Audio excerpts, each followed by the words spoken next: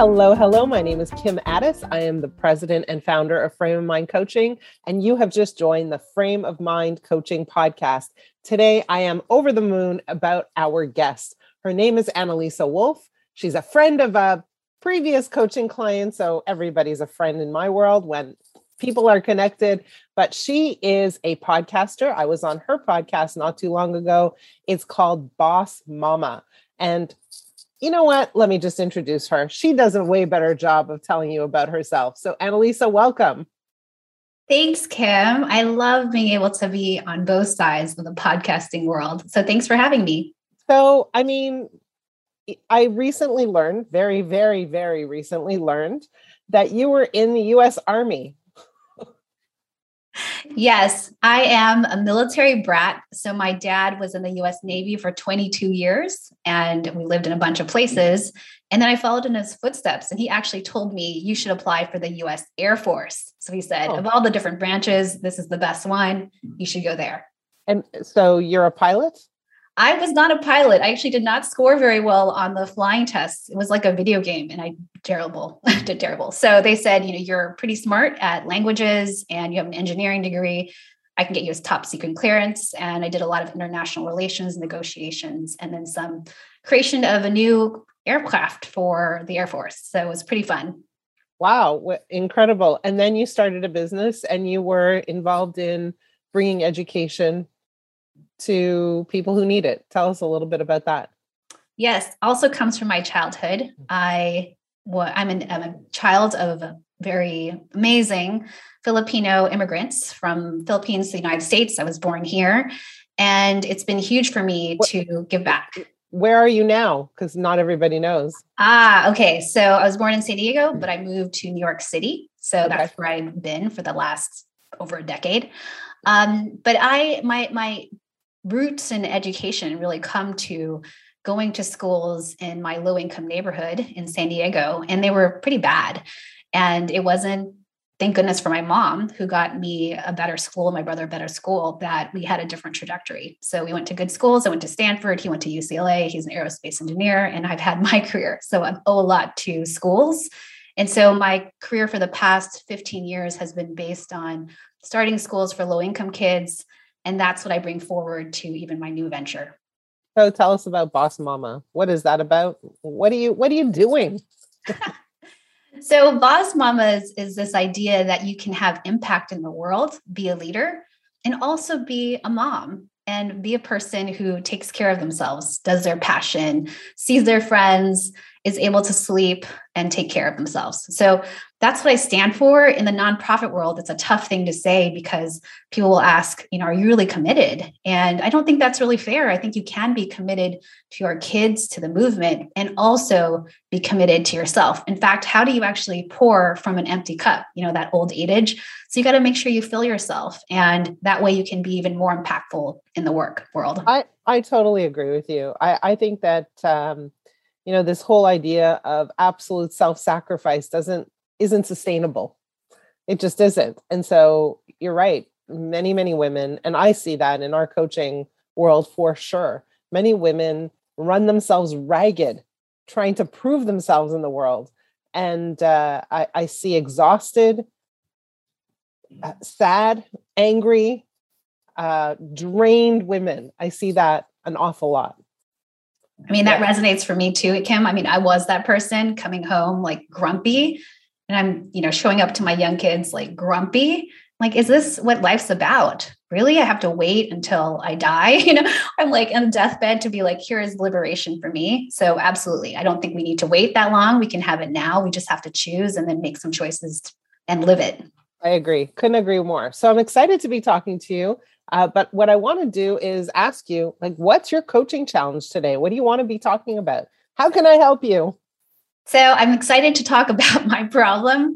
The issue I want to face now with you is about my daughter. She's 5, and I'm really proud of her for so many things.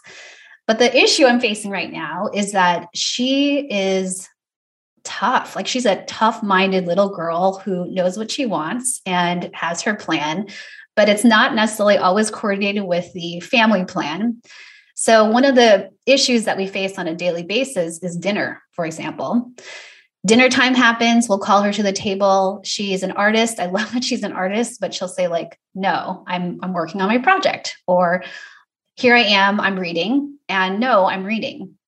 And so we'll call her and she won't want to come. And when she does come, we'll eventually trade to say, okay, you can read your book at the table or you can bring your art to the table. And she'll be so focused on her projects that I end up either one, we sit there for like an hour and a half to kind of get through dinner, and it's pretty miserable. Or two, I will then just like try to spoon feed her, and she's 5. So that's not okay. But either I sit for an hour and a half or I will do this feeding thing, and it's not fun for me either way, but at least we get it done in half an hour. Okay. And, okay. So let me ask you some questions. Okay. So just to understand the situation, at what point do you call her for dinner? We call her for dinner. Do you mean the timing wise right before? We'll say, okay, we're going to have dinner in 10 minutes. So it's coming. And then we'll give her another warning, coming in a few minutes, and then we'll call her. Okay. And then she refuses. Pretty much. If we really try to insist, then it becomes a tantrum. Okay. And then there's a negotiation, and the negotiation sort of sounds like, okay, fine, come to the table and bring your stuff, your projects, your book, your art to the table. And then when she has her art and her book at the table, does she talk to you, or is she ignoring you? Ignoring, not necessarily us, but just focus on her project. Okay. So there's no conversation. No, not really. Okay. And what happens in the 1 hour and a half? Like, what's taking place? Why are you sitting there? One, just trying to get her to motivate to finish, like have a couple bites. You can do it. You turn the page, you're going to have a bite. And then I try to talk to my husband and my son while all that's happening. But it's long. 90 minutes is way too long. 90 minutes is way too long. Okay. So you're either spoon feeding her to rush it up, or you're sitting and waiting. Pretty much. Any other strategies? What else have you tried? Well, sitting and waiting, it's like motivating, right? I think both sides of it is trying to motivate, like have a bite. I'll hold this page until you take a bite. How's your day? I heard what's your book about? So trying to engage her. So it's strategies around that make it a little bit different. Oh, and I've also tried closing the kitchen. So you eat now, that's all you have, setting the timer. You have, 30 minutes to get it done. And we've seen her pretty much blow it off. She's just like, it's fine. And then we will hold the kitchen, close it, and she doesn't have access to food, and she'll be hungry because she didn't eat that much, but we'll hold it, and then she'll cry. So we've done that. It's somewhat effective, but then it goes away after a while. She forgets and she's not eating anymore. What else have we done? Oh, we've done stars, try to, like, if you finish at a certain time, you'll get a treat. And it's hard because she doesn't get like long-term payoff. Got it. Okay. So what I find is the most fascinating is I think a lot of parents misunderstand their role with their children. And it's really fascinating to be talking to you in particular. So I'm going to give you a few kind of steps in this process, because what it sounds like is when your daughter isn't eating and it's taking too long, you get impatient. Yes. So tell me a little bit about that part.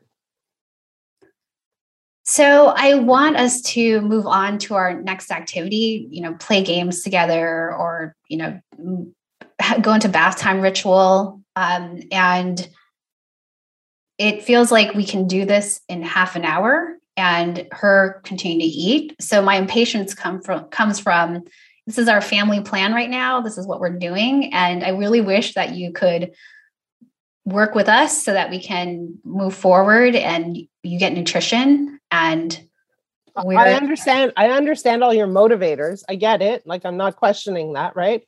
But what's happening on the inside of you every night? So what's happening on the inside is this dread about this time we're going to spend together. When it's actually happening, I'm just like, here we go again. I really wish that she could eat. What can I do differently that she can eat now? Okay, perfect. So I'm going to go back to this whole thing about your role. Okay. So as parents, we believe our role is to manage our children and to get them to do the things we want in the time frame we want them to do them. Right. Right. That's what we think we're supposed to be, but it's not. Okay. So our role as a parent is to take care of ourselves while our kids are figuring it out, while our kids are being kids.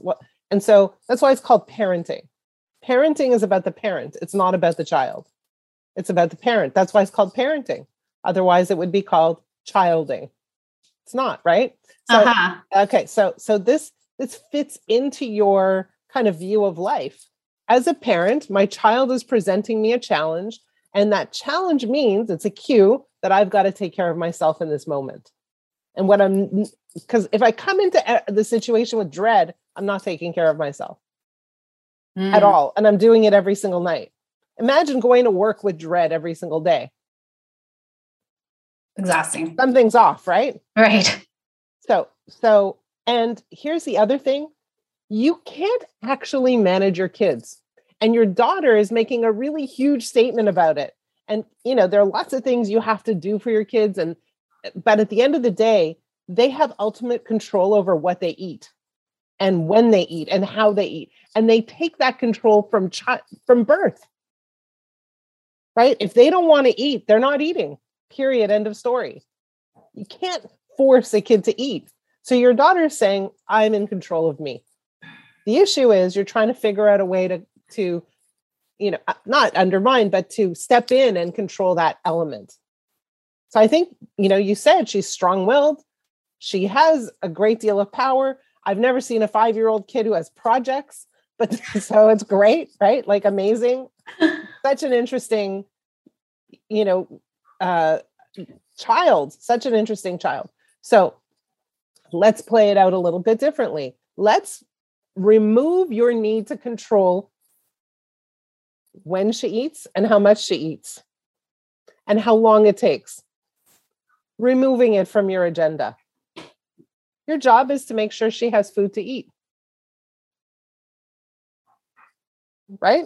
Mm-hmm. So when we look at what is the natural consequence, you can provide food. You can put it on the table. You can say, we're eating as a family now. Great. She doesn't want to come. No problem. You're going to have a great time in the kitchen. You're going to have such a great time that she lifts up her head and says, what the heck are they doing? And if she doesn't want to come, that's fine. You remove everything but her plate. Leave it there. Let her decide when she wants to eat. And you're thinking to yourself, she's 5 years old. She's not allowed to decide that, but she is deciding already. Do you understand that? Mm-hmm. She's already doing it. Except you're at a battle with her. Don't battle over this.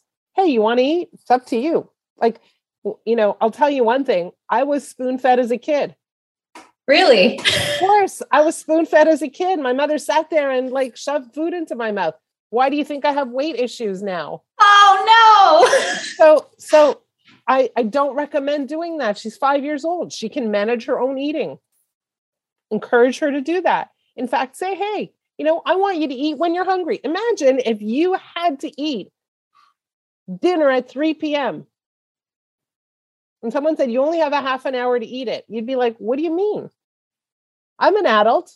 I get to decide when I eat. It's my body. And you're not allowing her to manage her body at all. Right? So what we want to do is say, here's when the family's eating. We would love for you to join us. And if you're not going to join us, that's okay. But we're going to move on to the next family plan. And you're invited to join us. And you don't even have to say after you eat. You're invited to join us. The food will be here. Here's where you eat. And let her eat when she's hungry. There's no need to have a battle. Like imagine if you didn't have food when you wanted to eat, when you were hungry, right? So you're changing the game here. And the primary part about changing the game is you need to take care of yourself. No more dread. That's not a good family dynamic, right? So part A is you need to take care of yourself. Part B is you need to give control to your child over what she can control. And by the way, over what she already is controlling. So give her control.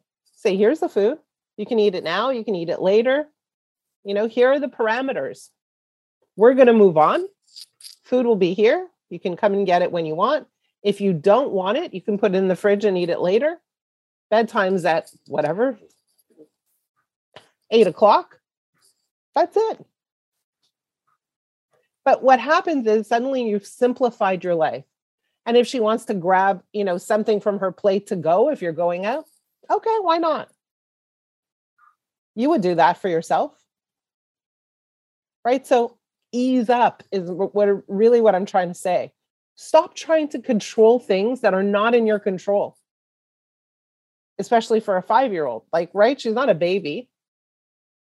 So, and I know that a lot of parents are going to say, they're blowing their minds going, how can that be? How can you let your 5-year-old daughter determine what she eats and when she eats? She's doing it anyway. She's doing it anyway. And what are you doing? You're creating a situation that is less than ideal for you. Sitting at the table for 90 minutes is not ideal for you. Don't do it. And also when you're spoon feeding her, right, while she's not paying attention, it's not good for her. It's not good for her nutrition. It's not good for her body. It's not good for her to absent-mindedly eat, right? That's what adults do. And that's why they struggle with their body and their nutritional intake. Not a good idea. Does that make sense? Yeah, that makes sense.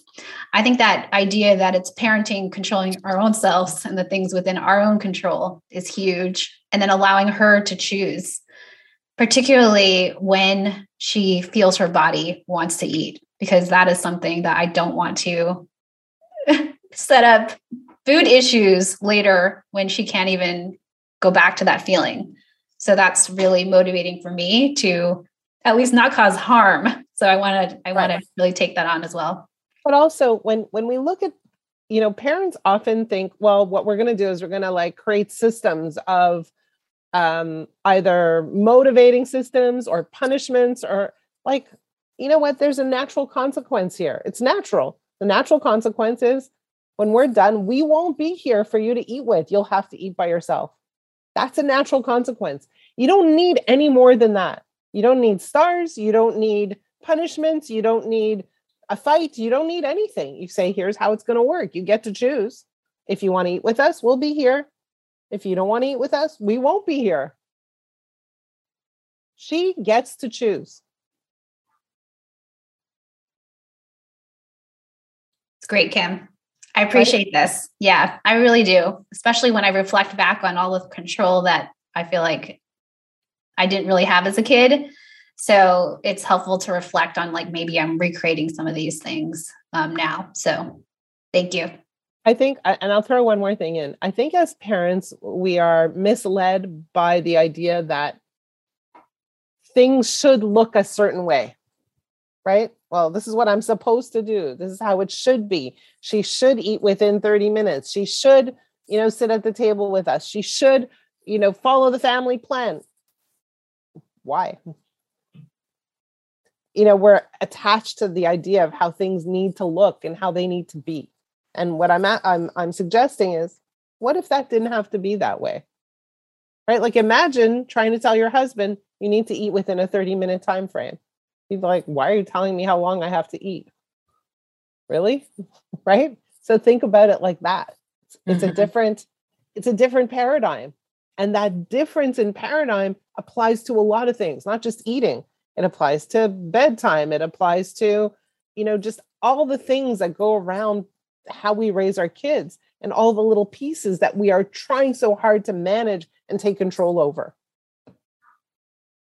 What's the more amazing thing is, as your child grows up, she's going to learn that you trust her.